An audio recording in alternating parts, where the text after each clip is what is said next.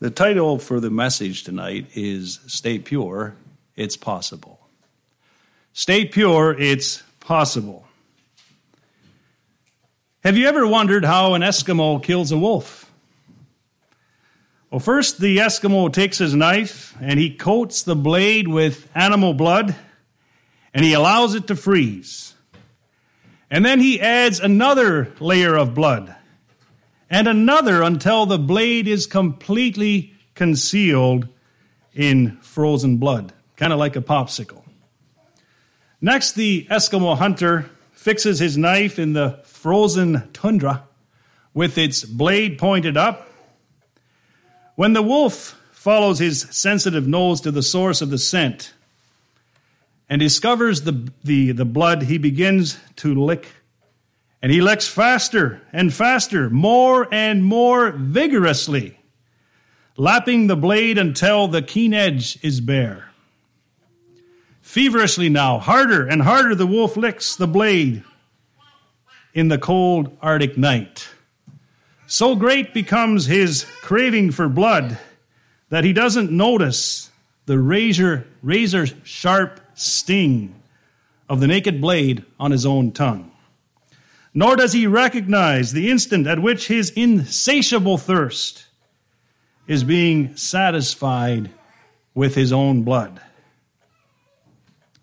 His carnivorous appetite just craves more and more until the dawn finds him dead in the snow. He gave his life for his desire.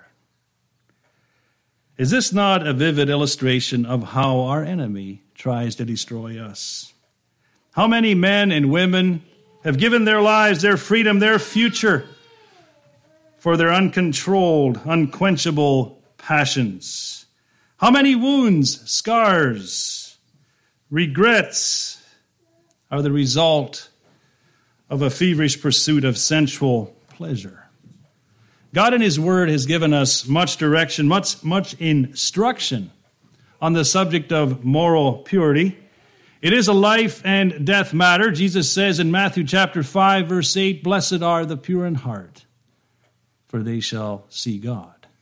Which would indicate that the inverse is also true. Those who do not possess a pure heart will not see God. Those who are morally pure, those whose behavior is governed by the principles of right and wrong will see God. Now, I don't need to tell you that we live in a society that is immoral. The passions and standards of many are not governed by the Word of God. Evolution and Darwinism has accelerated the degradation of morals because it's tried to undermine and silence the absolutes of God's Word. And this has had a big impact on the moral fiber of the society around us.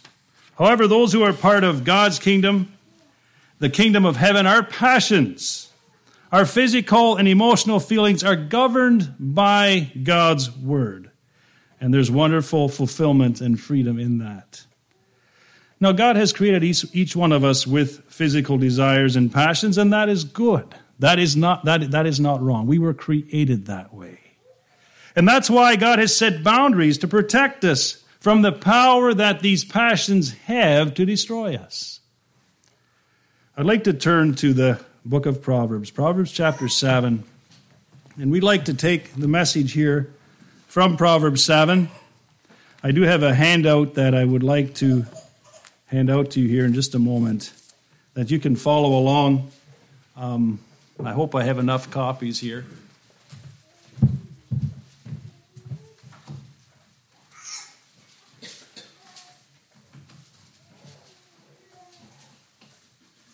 You can just pass them back through. I'll give one to you on this side here.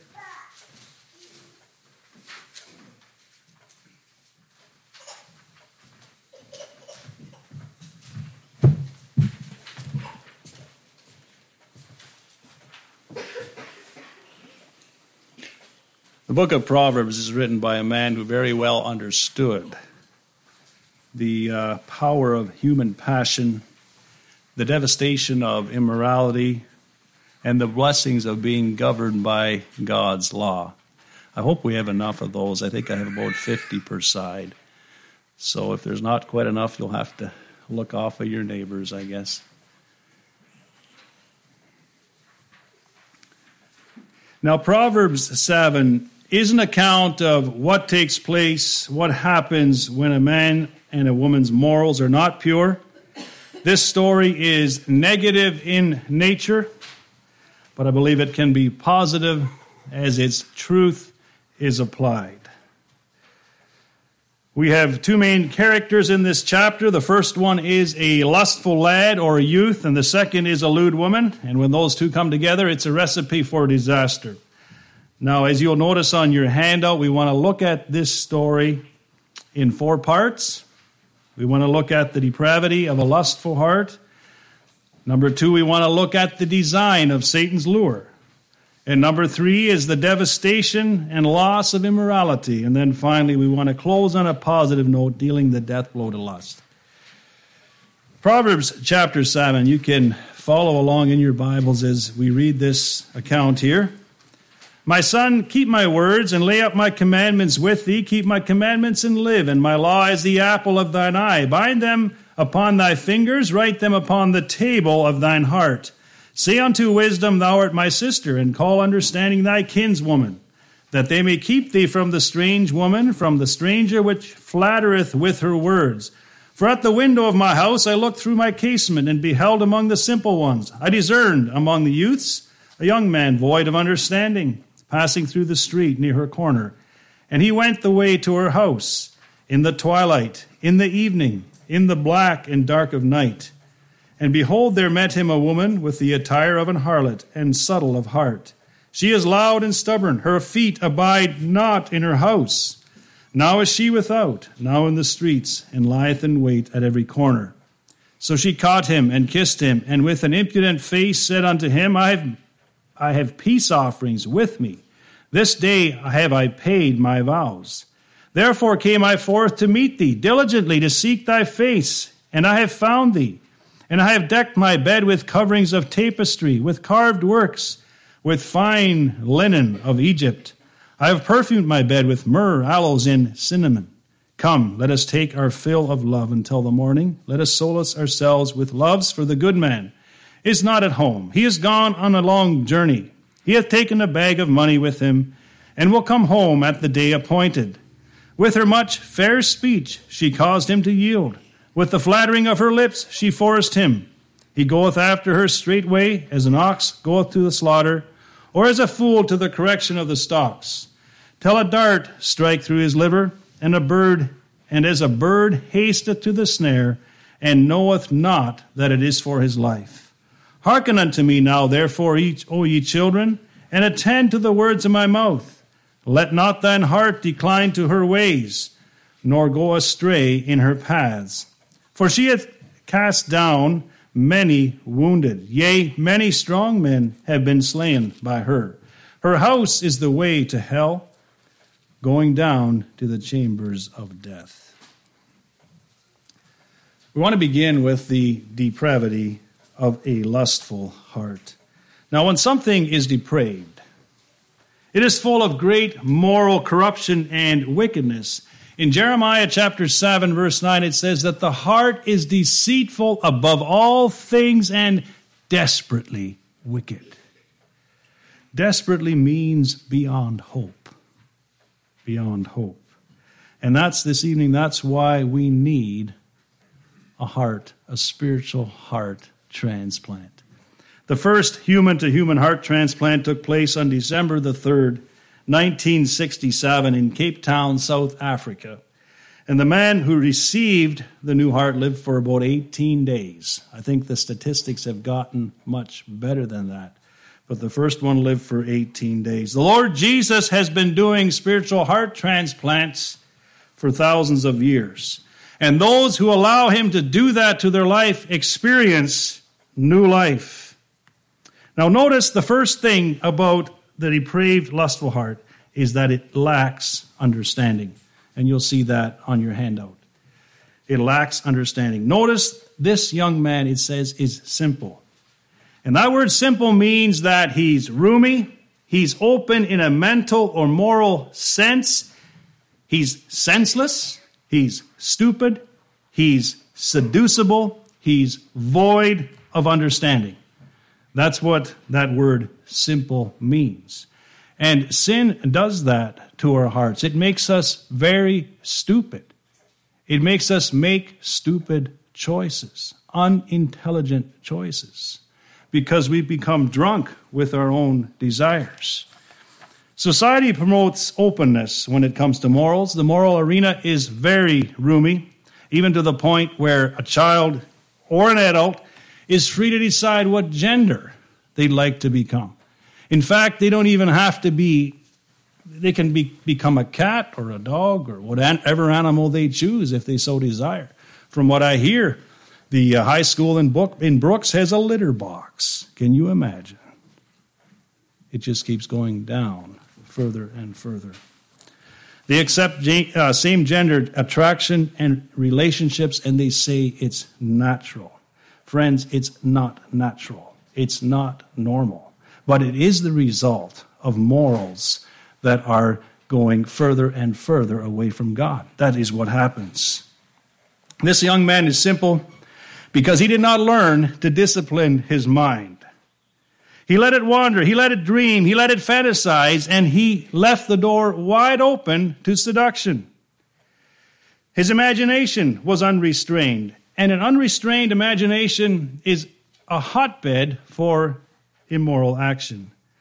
Many young men and women, many older men and women are committing immorality through their imagination. 1 Corinthians 10 verse 5 commands us to bring into captivity every thought to the obedience of Christ. Either we will take our thoughts captive or they're going to take us captive. All right, notice the second thing about a depraved, lustful heart. It's led by its longings. It's led by its longings. Verse 8 brings this point out. He went the way to her house. Notice his feet are following his heart. This young man goes near the harlot's house. He doesn't go right past at first. Before he knows it, he's on his way to her house. And any conscience, any caution that he has is thrown to the wind. His unbridled longings are leading him quickly to the point of no return. Verse 9, notice the time of day he chooses to take his walk. It's in the evening. It's in the night. The more he feeds his thoughts, the stronger his desires become. You know, the Bible has various examples of individuals who allowed their desires to lead their feet, and the end result was always devastating. David allowed his lust to lead him into a choice that caused him pain and suffering for the rest of his life. Of course, he repented and he received God's mercy, but he lived with the consequences of that choice for the rest of his life. Same thing happened to Samson.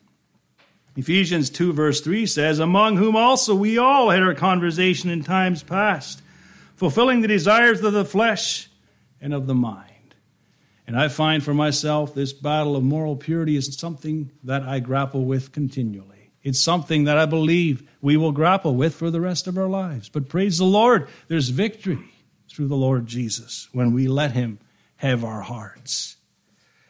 We need the power of Christ living within to give us the power to overcome these desires. Are your desires controlling you, or are you in control of them? Thirdly, a depraved, lustful heart lingers and listens and looks. You know, when something or someone lingers, they put off leaving. They kind of wait, kind of hang around. Now, this woman has quite a speech. She knows her praise. She knows what to say. The young man just stands there. He lingers. He listens. And the slope is beginning to get much more slippery now. The temptation moves from an internal thought process to an external live feed. The time to get out of temptation is before you get to this point. The scriptures say that God is faithful and he makes a way to escape. But there does come a point when you get past that way to escape. And this young man, he's heading there very, very fast. Dear friends, if you linger for extended view time, you're standing on the edge of the cliff. If you purposely stand or park or browse or look down or linger where you can feed the lust of your heart, you are on dangerous ground. You know, we can get pretty good at figuring out how to accidentally sin on purpose. Oh, yes, we can. We can get pretty good at figuring out how to do it discreetly. But be sure your sin will find you out. You know, we only deceive ourselves if we think that we can control lust. Joseph is a wonderful example of a young man that got himself out. And what got him out was his fear of God. And he took the way of escape. He left his jacket in his boss's wife's hand, and he got him out. He took the way of escape. Oh, yes, he went to prison for it, but in his heart, he was free. Jesus said, "Whoso looketh," and that word looketh means continued inspection, "whoso looketh on a woman to lust after her, has committed adultery already with her in his heart." Fourth point here, under the depravity of a lustful heart, is it loses control. That is the next step. It loses control. And you'll notice here in verse 22, he goes after her straight away, instantly. There is no hesitation. Even if there is a prick of guilt, his conscience has been seared to the point where he just ignores it. The batteries in his smoke alarm have gone dead, and he walks into the fire, overcome by the heat of the moment. This young man is like a steer that's walking down that chute to the kill floor. He has gone beyond the point of no return. When the steer, I don't know how many of you have ever been to a slaughterhouse, but when the steers get into that chute that goes down to the kill floor, there is no turning back. There's no backing up. There's no getting out.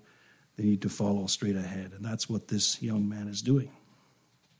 This boy's brain is drunk with his own desires. And his ability to reason, his ability to understand the consequences of his choices are being drowned out by his own desires. And the small choices that he's made up to this point have conditioned his mind to senselessly make a choice that will take him to the point of no return. He trades a moment of pleasure for a life of regret. The pleasures of sin are only for a season. What is in control of your heart tonight? That's a choice that you get to make. However, you cannot choose the consequences of your choice. As you evaluate your heart tonight, is it on a downward trajectory or is it pulling upward? And it all depends who's at the controls. That makes all the difference. James 1 verse 15 says, "Then when lust hath conceived, it bringeth forth sin." I'd like to look now at the design of Satan's lures. Now, I didn't bring it with me, but there is a fairly large northern pike that ended up on our office wall. It was one that we caught in Raglan Lake a number of years back. And there's quite a story that goes with getting this pike to the office wall. But anyway, that's for another time. But the lure that we had on the end of that line, it was one of the first times I used that lure. It was a fairly large lure. And one of the things I learned, if you want to catch a big fish, you got to use a big lure.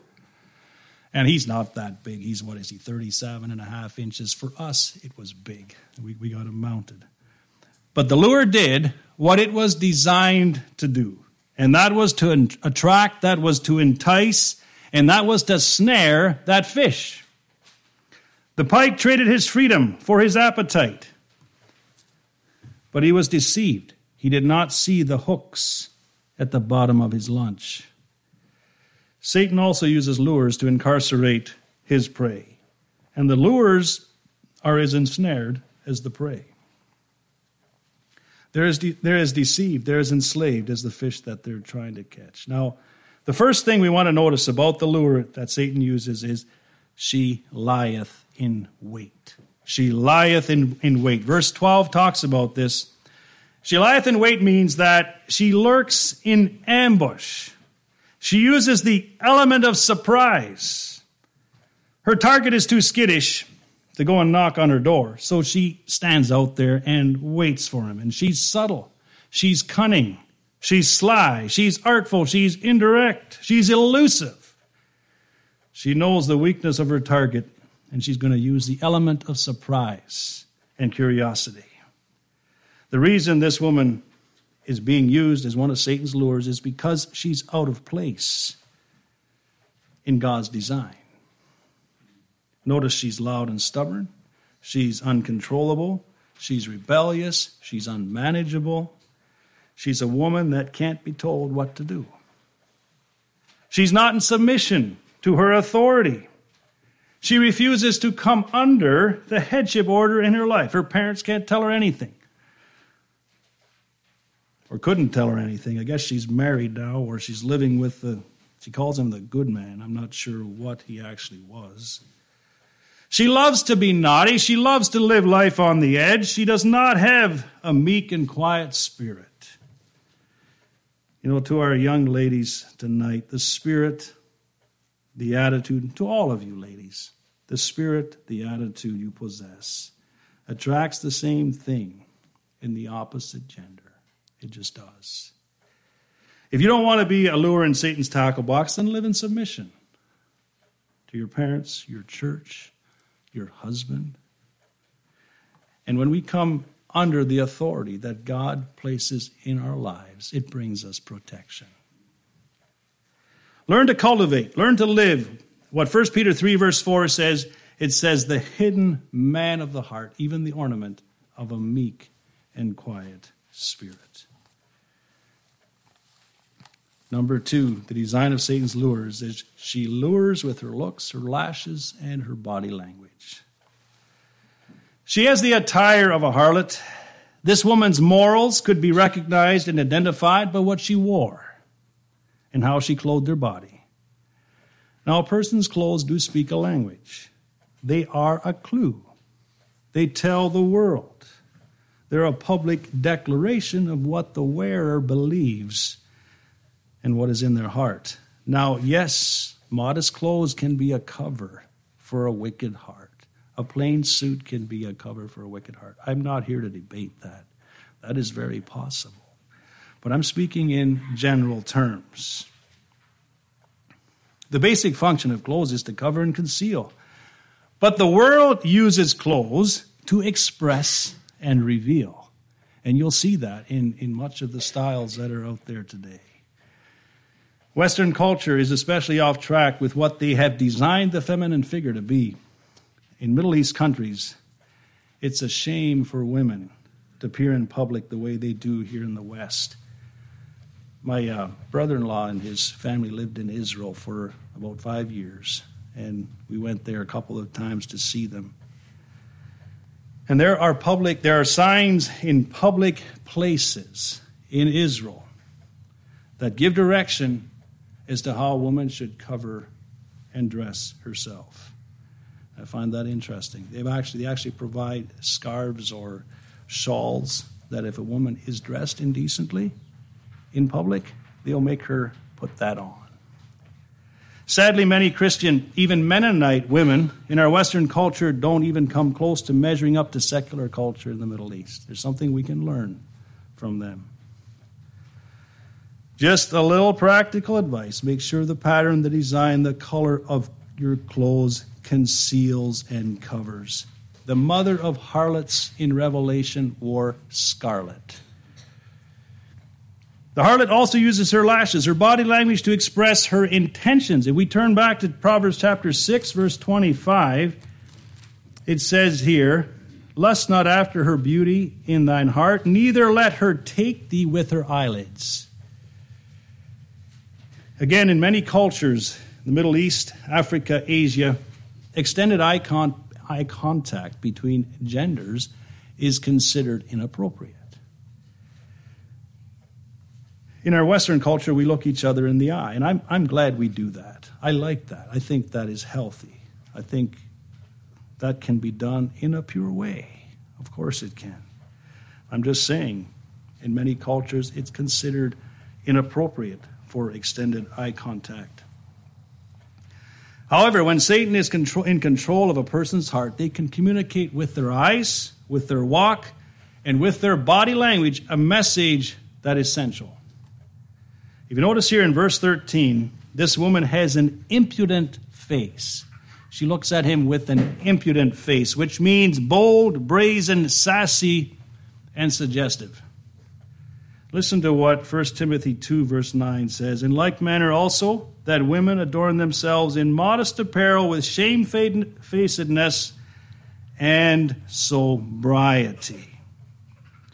Now, modesty is a package. It really is. It includes dress, it includes demeanor, and it includes deeds. It includes all three.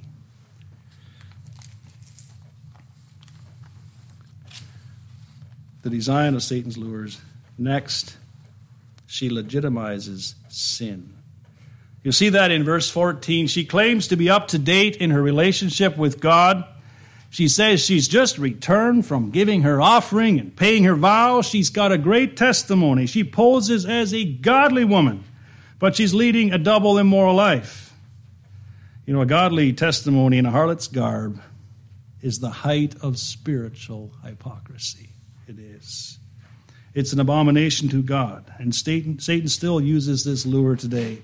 He tries to rationalize, he tries to legitimize sin. He tries to separate a person's private and public life. He tries to deceive people into thinking that what they do and what they watch in the privacy of their own space is no one else's business. He tries to make you believe that the forbidden fruit is actually good for you. He magnifies pleasure and he minimizes consequence. He tries to connect the idea that if it feels good, it must be good. He wants you to believe that you can have the best of both worlds. Feed your passions in private and have the approval that comes with a spiritual appearance in public. Don't buy into that lie. Don't bite that lure. All right, now let's go to number 3, the devastation and loss of immorality. You should find that. I believe it's on the back of your handouts. The devastation and loss of immorality. Now notice where the dart strikes.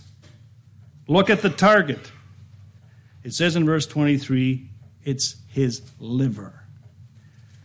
And I find that interesting. There's a reason it says that. Your liver is the heaviest and largest internal organ in your body. And some of its functions and purposes is to detoxify and purify your body, your blood. That's what it's designed to do. Your liver also stores vitamins and chemicals that your body needs to be healthy. Your liver performs up to 500 different functions in your body. A damaged liver ultimately means death. And it's fitting here that impure and immoral choices are compared to a damaged liver. Impure, immoral thoughts, desires, and thinking patterns lead to powerful immoral addictions. Researchers say that sexual addictions are among the strongest addictions possible. And I believe that's true. When a person is addicted to porn, to sensual music, to sensual habits, that becomes the driving force to which the rest of their life revolves around. It's all they can think. It's all they can pursue. The conscience becomes more calloused. They seek to alleviate their guilt by pursuing more desperate and more corrupt actions to get that intoxicated high. And I believe that's why we're seeing the fast fall of morals in our society. It just has to get worse and worse to achieve the same results, just like drugs. You have to keep taking stronger and stronger drugs to get the same high, and it works that way with many addictions, and sexual addiction is no different. It's like having a liver that is diseased and not functioning. The mental, the physical, the emotional, the personal, the professional, the relational, and the spiritual life of a person spirals downward. Remember, sin will take you further than you want to go. Slowly but wholly taking control, sin will leave you longer than you want to stay.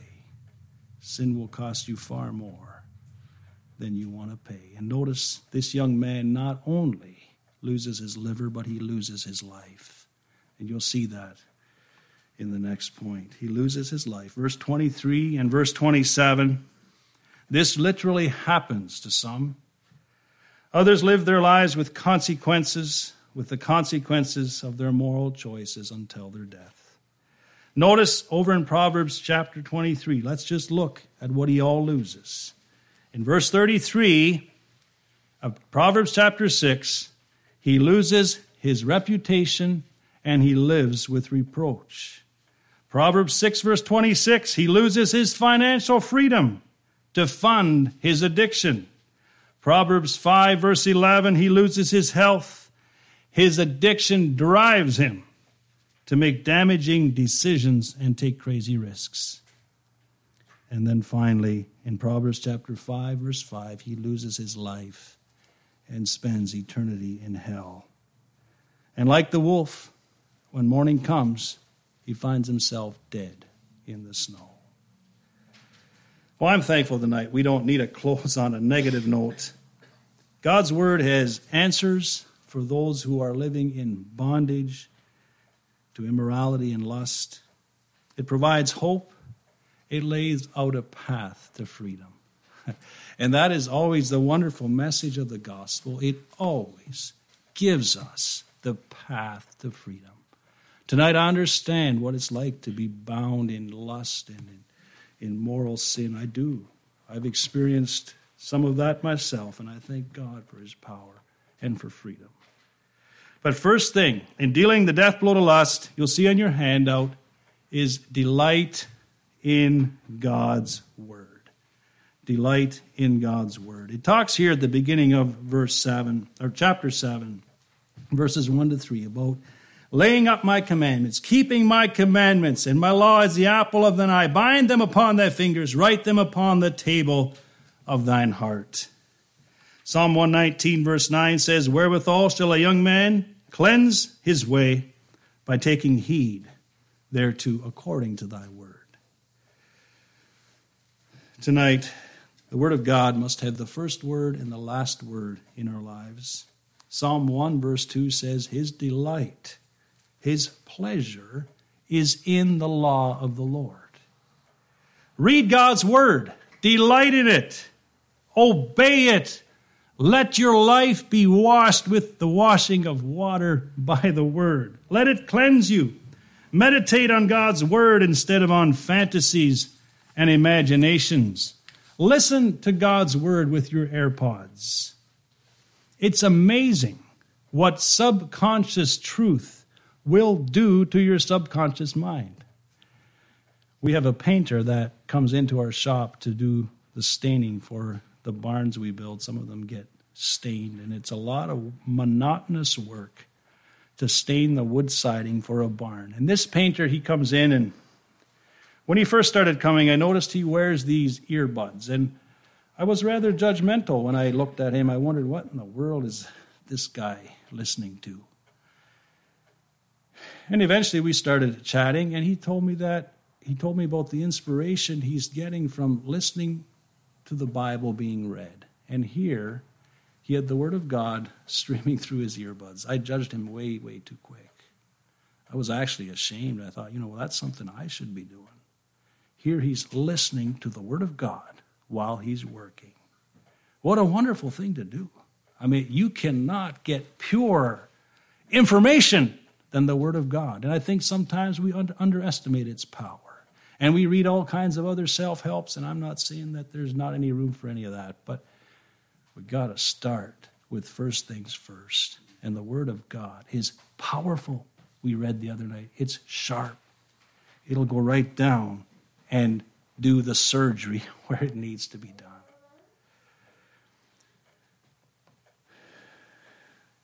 We need to, through repentance and sorrow for sin, ask the Lord Jesus to give us a new heart. And he's going to do his part. He will.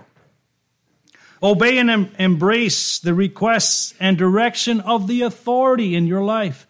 You will often find that people that live in rebellion to authority are also struggling with moral purity.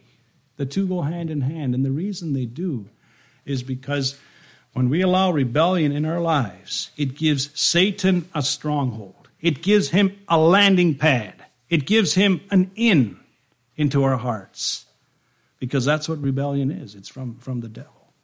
And then when he gets in there, he starts to direct our lives and he starts to call the shots and lead us into all kinds of temptation.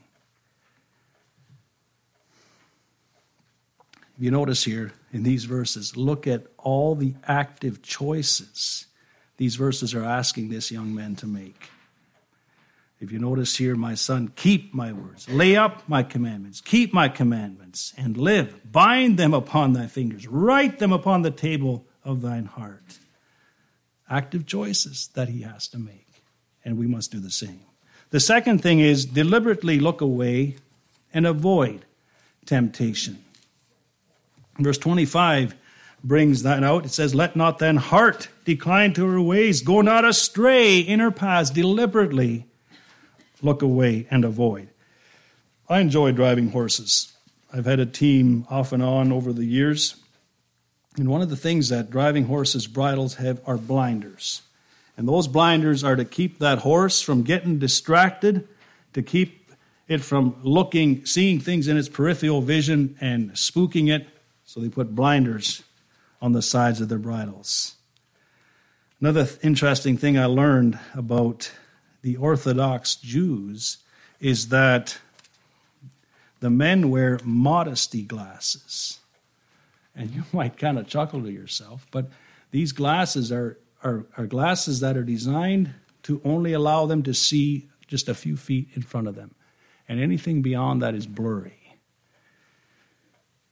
Well, I'm not saying that that's what we should do. I don't think I would enjoy wearing that kind of glasses, but the design of those glasses is to keep the wearer from seeing inappropriately dressed women. That's why they have them.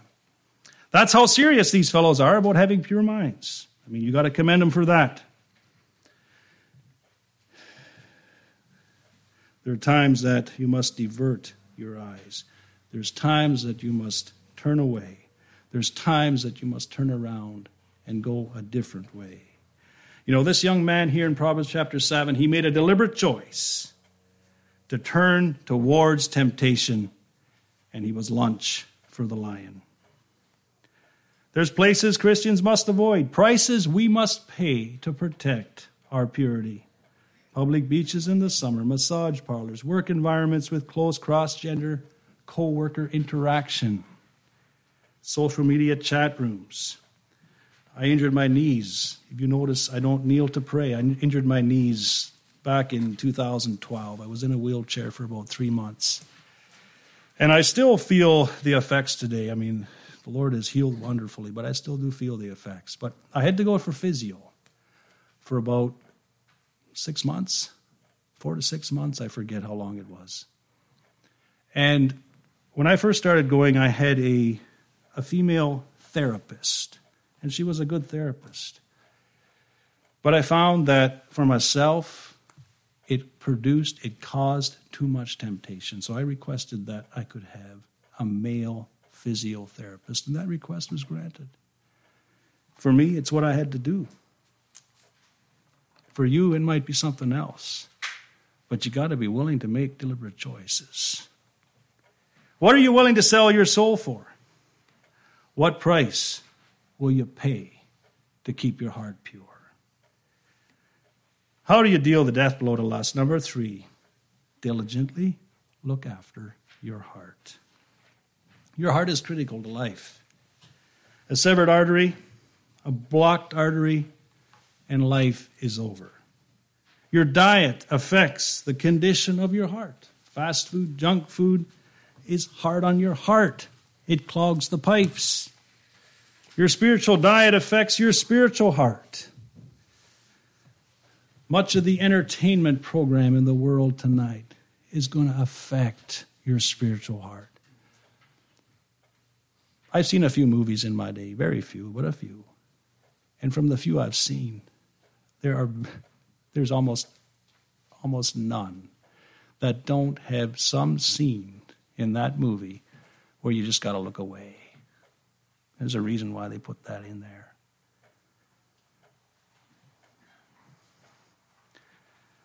Music will do the same thing. We're going to, Lord willing, talk about that tomorrow night. A healthy heart needs exercise. Get involved in God's work. Get involved in your church program. Reach out to others. Teach Sunday school. Take your turn, heaven devotions. Exercise. Help your friend if they're struggling. Reach out to someone else if you're struggling. There's no shame in asking for help. We all have the same red blood flowing through our veins. We do. I've had to reach out for help in this area various times through my life. A self-centered heart is a diseased heart. A serving, giving, sharing heart is a healthy heart that has much less time for destructive habits to destroy it. The moral condition of your heart is a life and death matter. Jesus said, "Blessed are the pure in heart, for they shall see God." The opposite is also true. Psalm 24, verse 3 and 4 says, "Who shall ascend into the hill of the Lord? Or who shall stand in his holy place? He that hath clean hands and a pure heart." We're going to give an invitation tonight. And if you're struggling in this area and you'd like help, make that need known. Stand to your feet. It is never a weakness to request spiritual help. If you've never had a spiritual heart transplant, then we invite you to stand to your feet and receive one tonight. What should we sing?